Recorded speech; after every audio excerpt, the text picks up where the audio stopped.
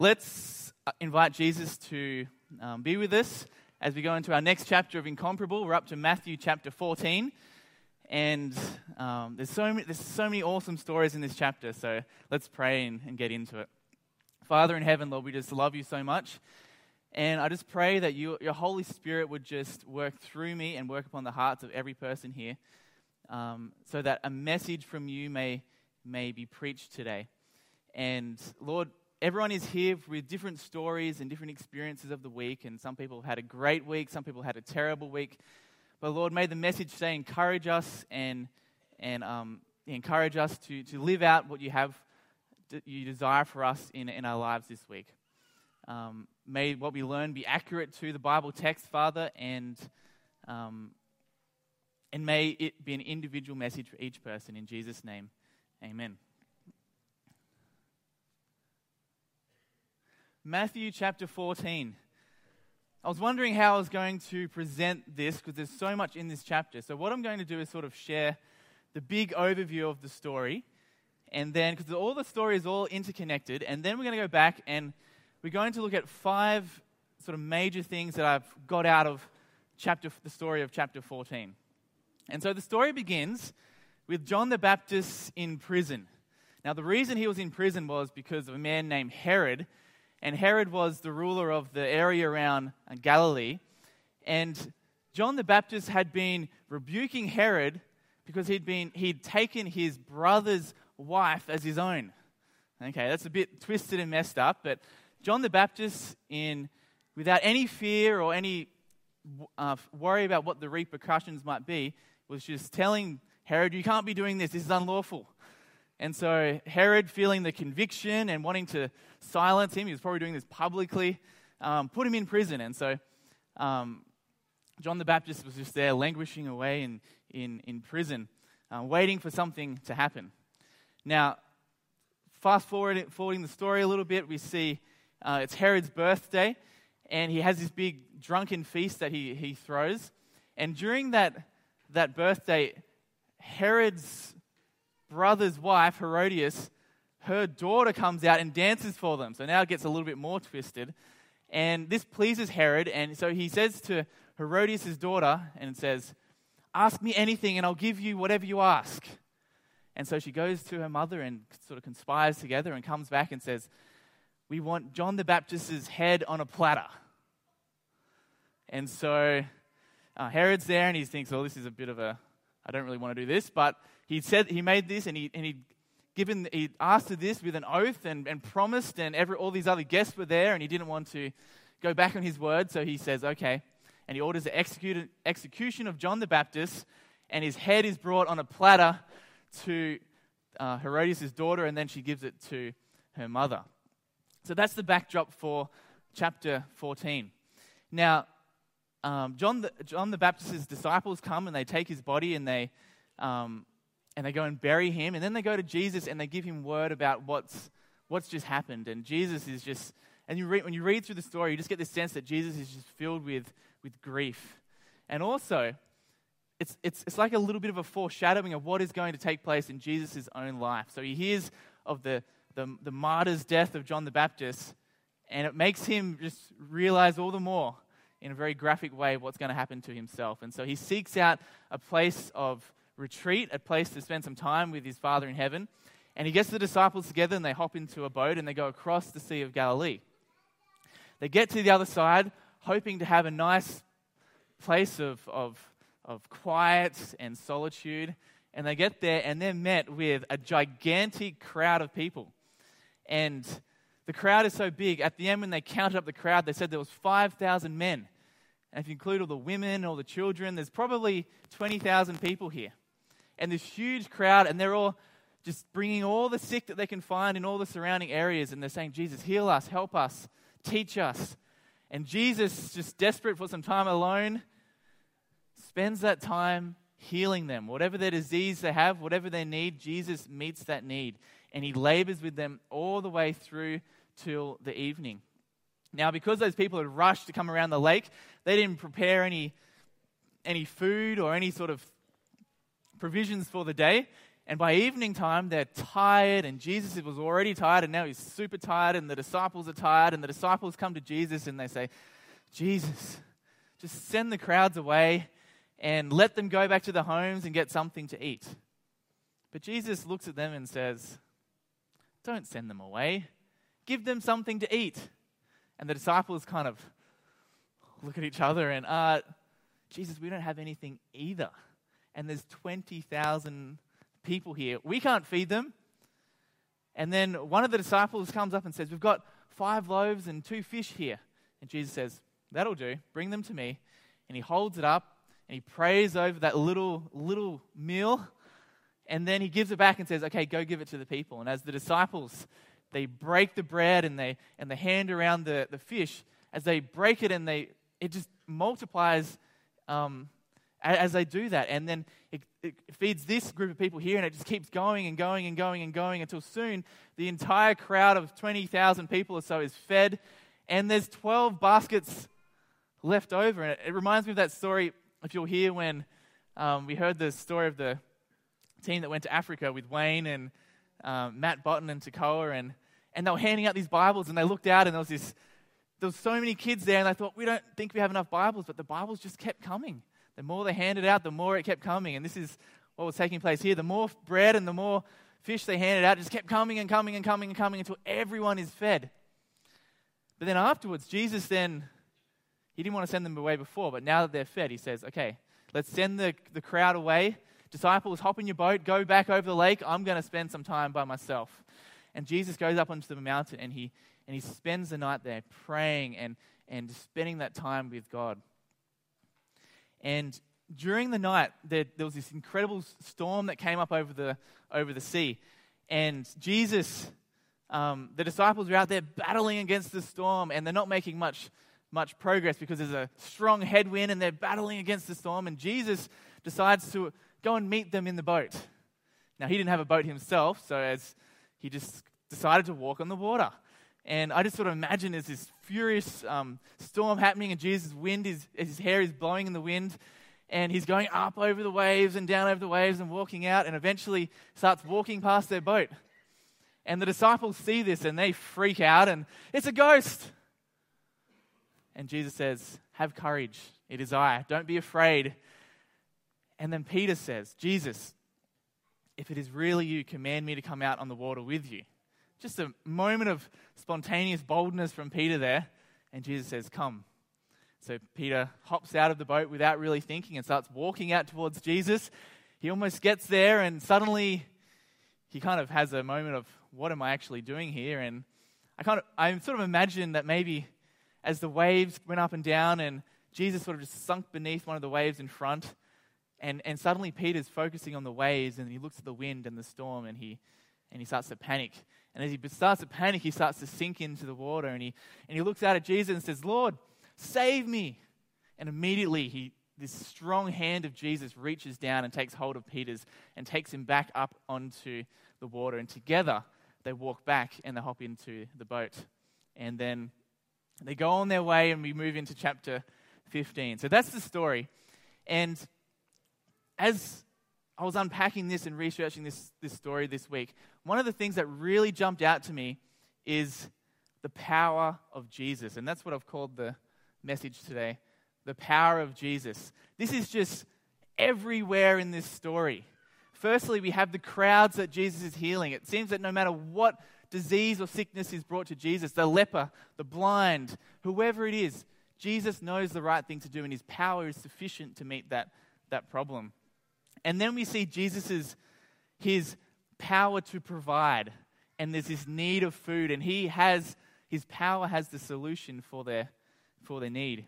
And then we see that Jesus has this incredible power over creation itself, over nature.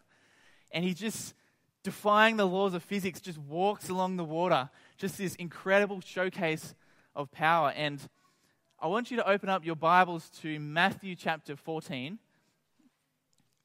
And I want you to show you a little bit more about the power of Jesus over creation in this text. So Matthew chapter 14 and verse 32.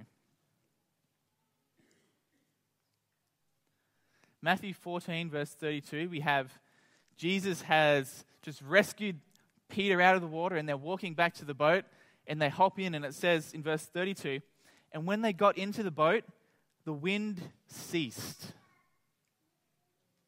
Now, it's not unusual for wind to sort of just stop, but here we see that this stopping of the storm is connected with Jesus himself. And just like when Jesus spoke to the storm and said, "Be still," and the wind and the waves stopped, we see that take place here as well. Jesus has this incredible power over creation itself.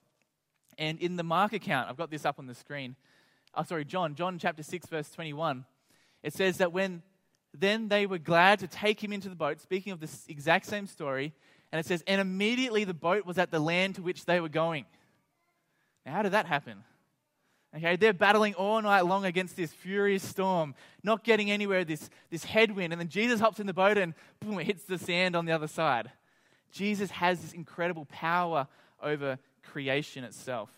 And by the end of the chapter, when we get to verse 34, we see that the power is just overflowing from Jesus. Verse 34 says, and when they had crossed over, they came to land at Gennesaret. And when the men of that place recognized him, they sent around to all that region and brought to him all who were sick and implored him that they might only touch the fringe of his garment. And as many as touched it were made well. You get this sense that there's a lot of people here. So it says they went to all of the land, brought all of the sick, and as many as just touched his garment of his clothes. This power is just exuding from him. It's just overflowing to everyone around them. And Jesus is meeting the needs of all who come to him. And so we see the power of Jesus on display. Now, why is Jesus able to have such incredible power?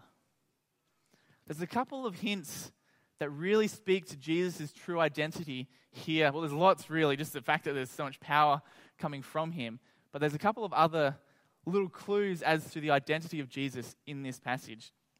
And the first one is in verse 27. So Matthew 14, verse 27, it says, this is when Jesus is walking past the boat, but immediately Jesus spoke to them saying, take heart, it is I, do not be afraid. Now, we missed something here in the English translations, and that is the little phrase there that says, it is I, is the Greek phrase ego eimi. Okay, and translated, if you just translate that directly, it's I am. It's the same phrase that we find in John. Some of you might be familiar with where Jesus says, before Abraham was, I am. And it takes our mind right back to where? The burning bush. In the burning bush, we see God shows up in this bush, and it's on fire, and it's not burning up. And God tells Moses to go and talk to Pharaoh, and he says, well, what if they don't believe me? And who should I say sent me? And God says, tell them, I am have sent you. I am who I am. Okay? I am is the great God of Scripture, the God who parted the Red Sea. And here we see that same God is not parting the Red Sea, but is walking on the sea and is speaking, or later will be speaking to the sea, and he has this incredible control over creation. Here we see the great I am is at work. And then when they hop into the boat in verse, where are we here? Verse 32. It says, and when they got into the boat, the wind ceased, and those in the boat worshipped him, saying, truly you are the Son of God. What does it mean for Jesus when he here accepts their worship? There's a couple of other passages in Scripture where people, or we're going to see angels, are worshipped, and we see that they immediately stop the person worshipping them. And it's interesting when we compare these accounts. One of them takes place in Acts. So cast your mind right back to our Acts series devoted. Acts chapter 10, we see Peter is coming to Cornelius' house. It says when Peter entered, Cornelius met him and fell down at his feet and worshipped him. But Peter lifted him up, saying, stand up, I too am a man. Okay? Immediately rebuked him, saying, I am not deserving of worship. Why wasn't he deserving of worship? There's only one person who is deserving of worship. And we see this as well in Revelation chapter 22. Here we have John, who's been seeing this incredible vision from this, given to him by this angel. And it says, I, John, am the one who heard and saw these things. And when I heard and saw them, I fell down to worship at the feet of the angel who showed them to me. But he said to me, you must not do that. How come? He said, I am a fellow servant with you and your brothers, the prophets, and with those who keep the words of this book. Worship God. If an angel came here today and we worshipped him, we would be completely out of place. The only person who is to be worshipped is God. And Jesus, when he's on the boat, he doesn't rebuke his disciples and say, worship God, because they were worshiping God. And so here in chapter 14, we see the divinity of Christ and the power of Christ on full display. And it reminds us that when we're examining the story of Jesus, we're examining God.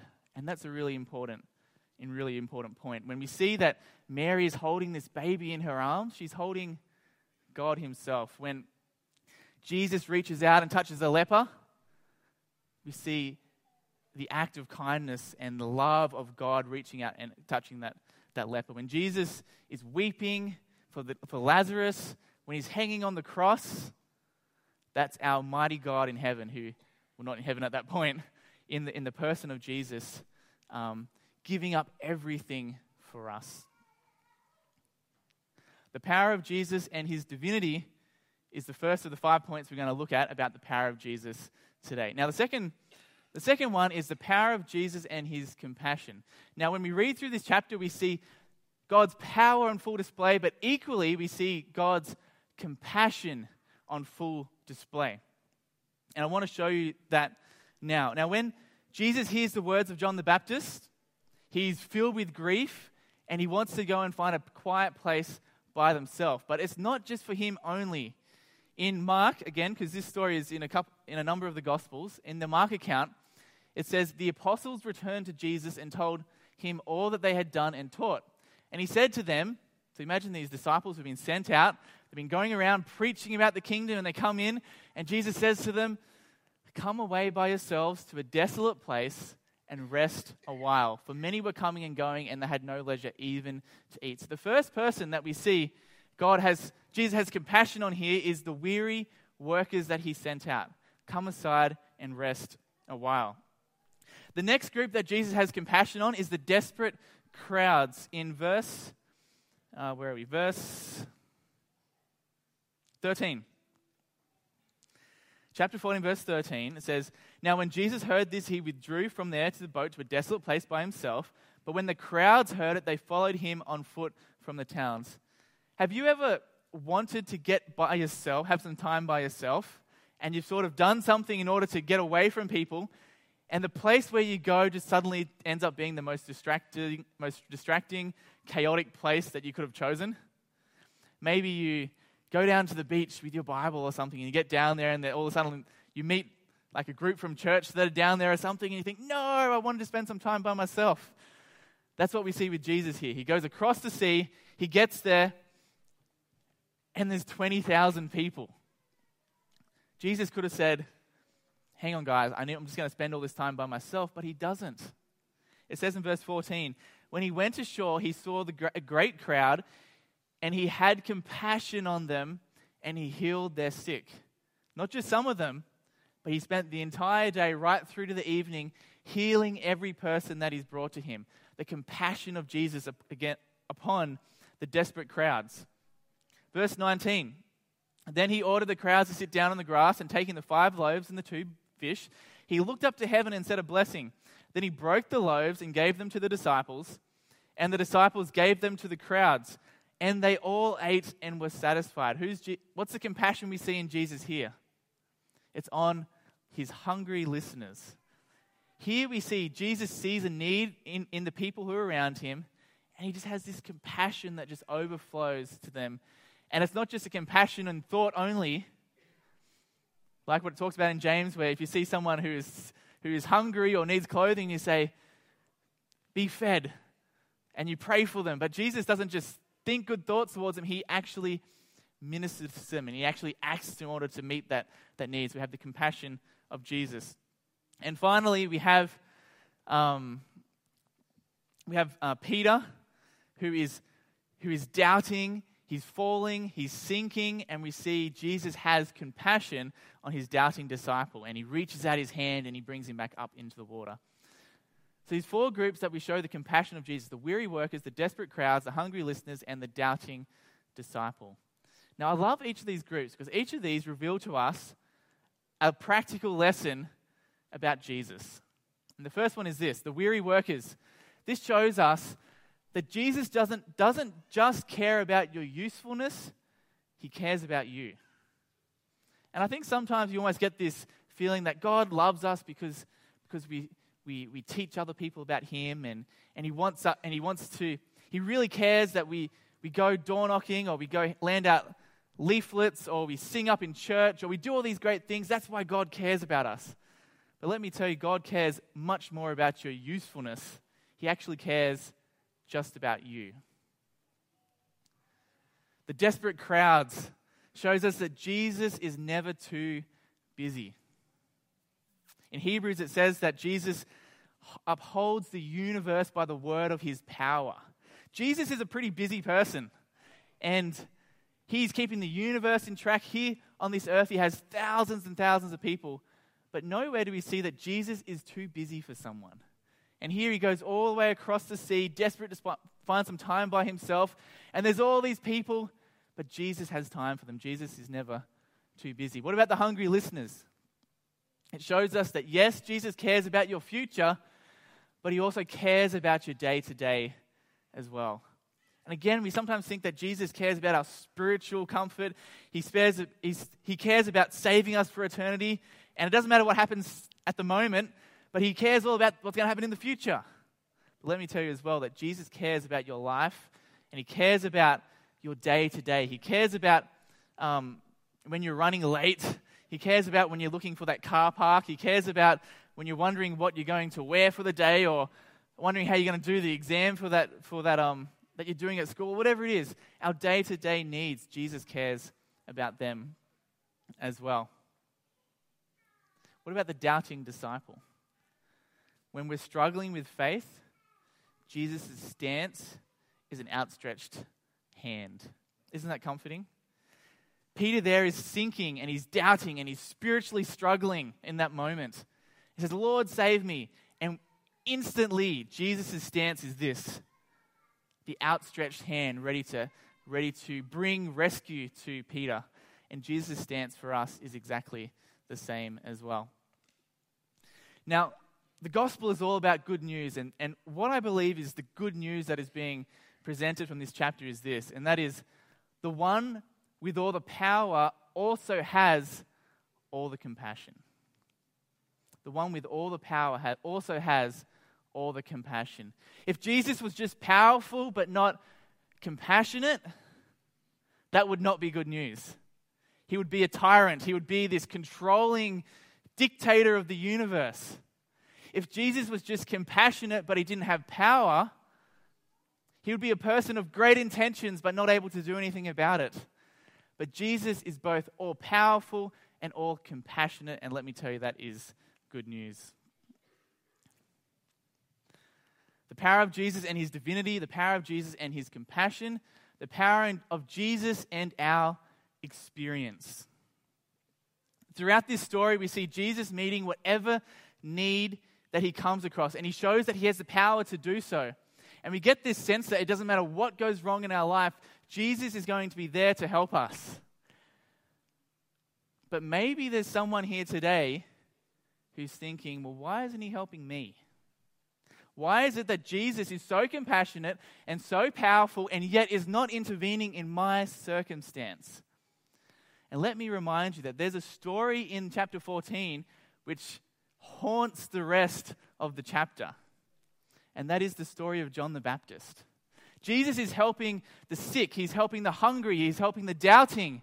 But yet at the beginning of the story we see John the Baptist who's there in prison, hoping for rescue. And then comes along Herod and orders his execution. Maybe Jesus will come through at this last minute, but no. John the Baptist has his head knocked off, he's put on a platter, and it's served up to Herodias. What about John the Baptist? Where was the compassion of Jesus? Where was the power of Jesus when John needed it the most?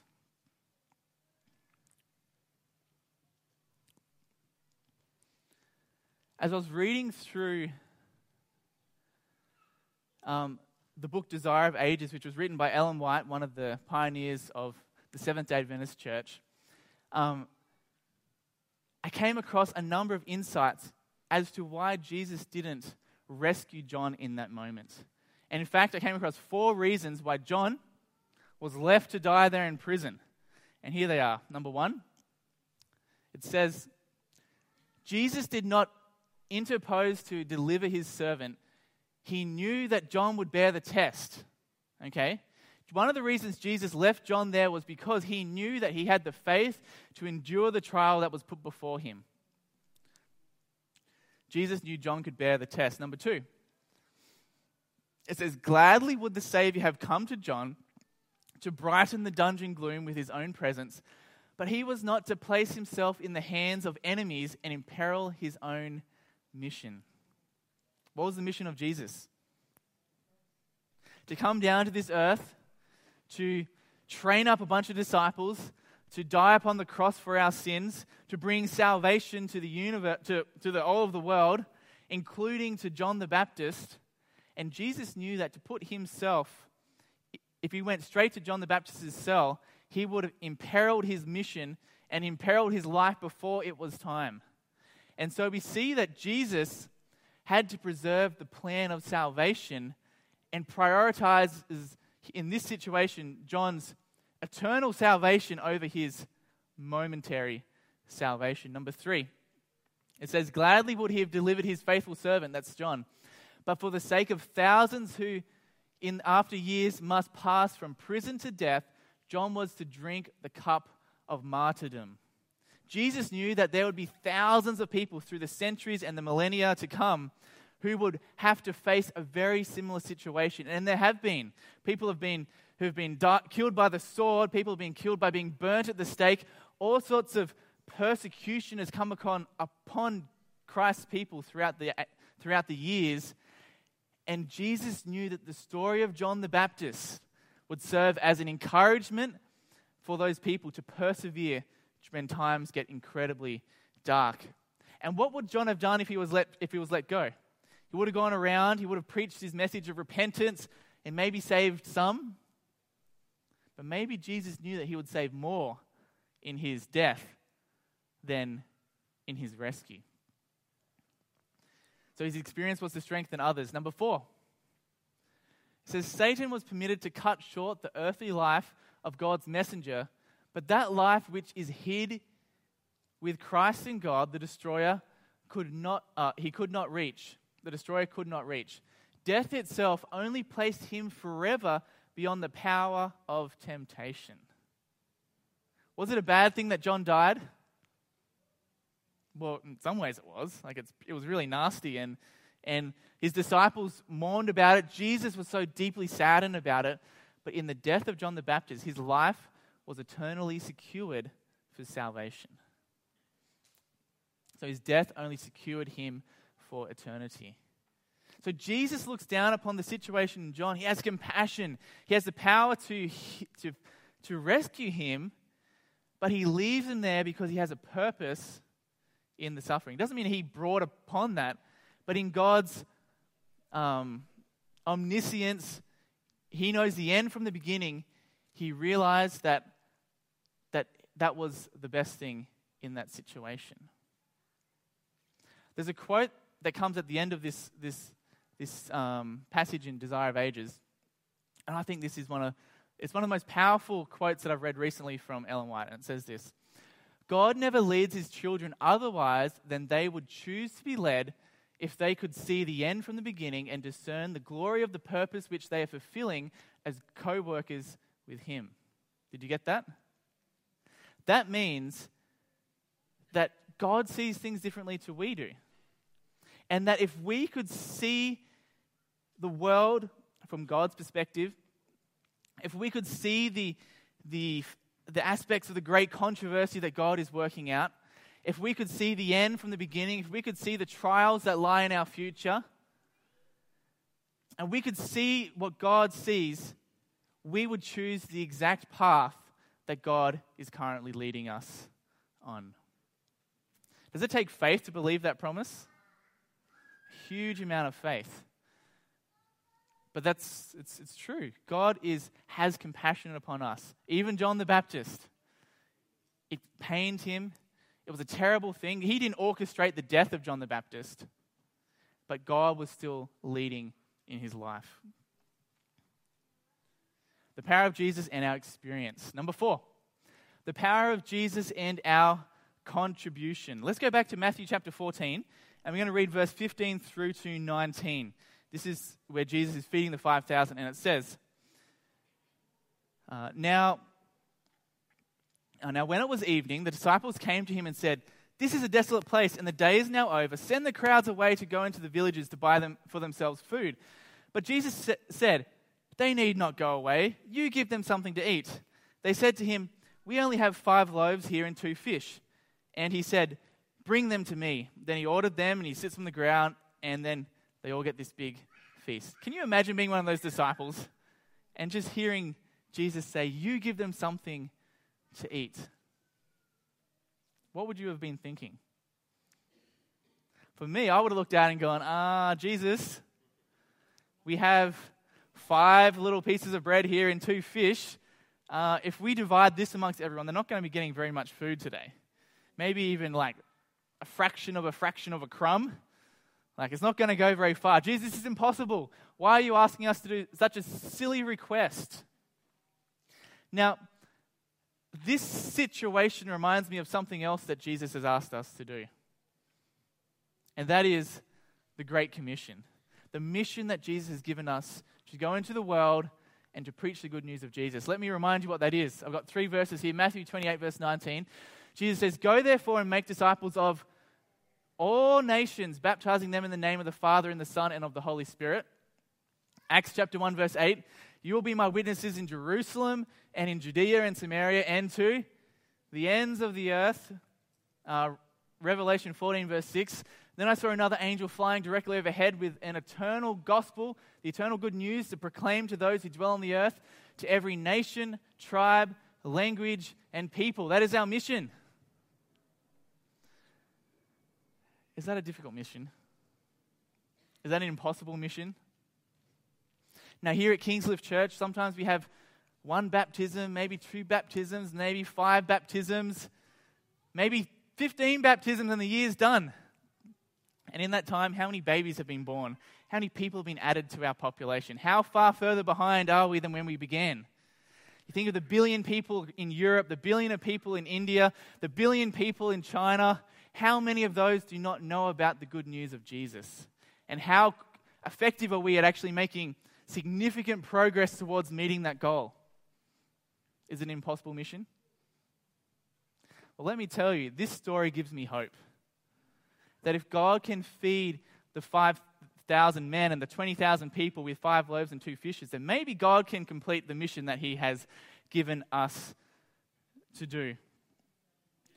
Now, something that also struck me as I was reading through this part of the story is, why did Jesus need those 5 loaves and 2 fish? Did He need them? If you recall, now remember, Jesus here there's all these sort of echoes of right back to Jesus, the Israelites in the wilderness. And God has, the great I am God, has control over the Red Sea. And can you think of any times back then where God provided a whole lot of hungry people with food? How much food did they have to bring first in that situation? There was none. Jesus rained down manna from heaven, not to 20,000, but if you look at the numbers, it's probably more like 2 million people over 40 years in the wilderness. Is Jesus capable of feeding all these people without the 5 loaves and the 2 fish? Absolutely. He didn't need them to then go around. He could have just said, flicked his fingers and all the bread just fell down from them and they would have had a lovely, lovely meal. Why did Jesus want them to contribute to the mission?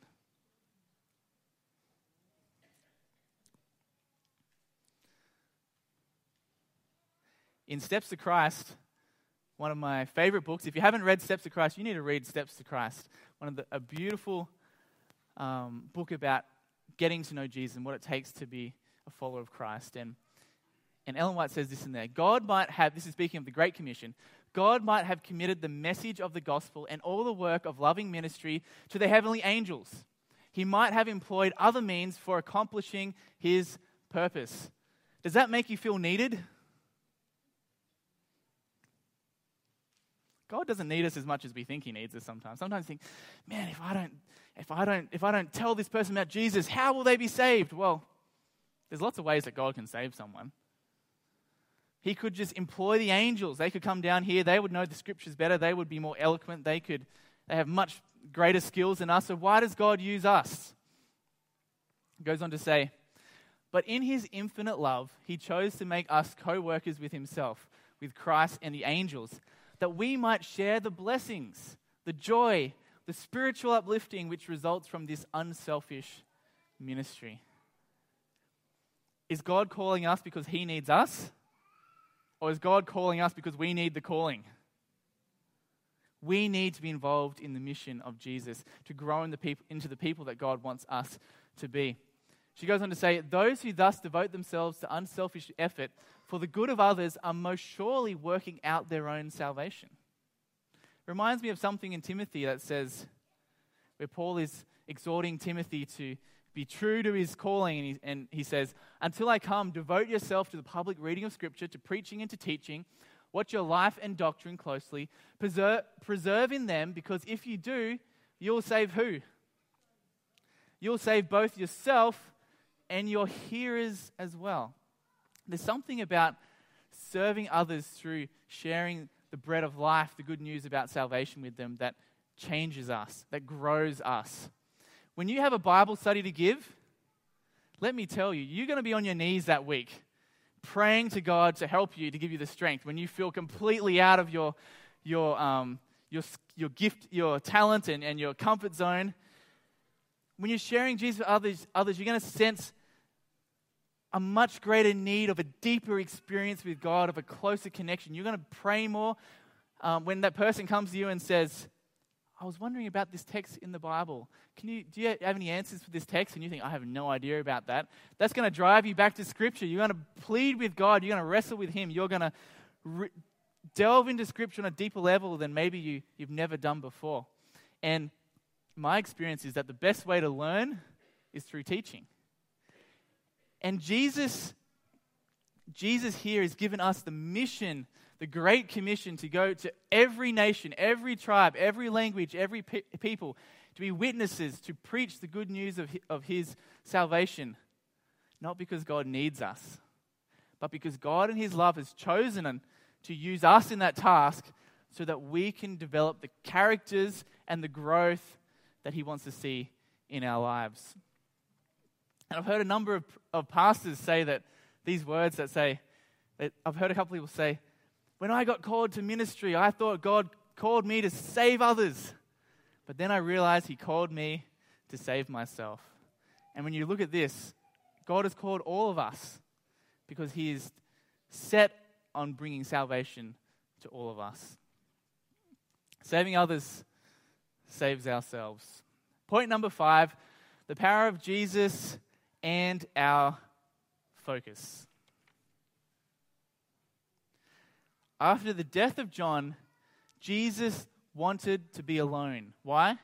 He wanted to spend time with his Father in heaven. Now, there's a couple of reasons. He was deeply sorrowful and grieving over the death of John the Baptist, so that was pointing backwards, but also that was a foreshadowing of the death Jesus would die upon the cross, and Jesus having a renewed, a fresh sort of image of what he would do upon what his mission was. He realized that he needs to be close to his Father in heaven if he's ever going to complete the mission that he's been put on this earth for.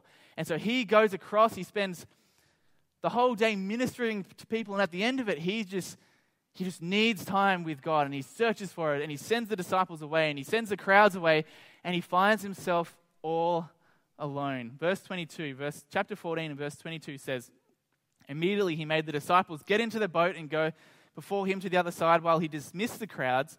And after he had dismissed the crowds, he went up on the mountain by himself to pray. And when evening came, he was there alone. But the boat by this time was a long way from the land, beaten by the waves, for the wind was against them. And in the fourth watch of the night he came to them, walking on the sea.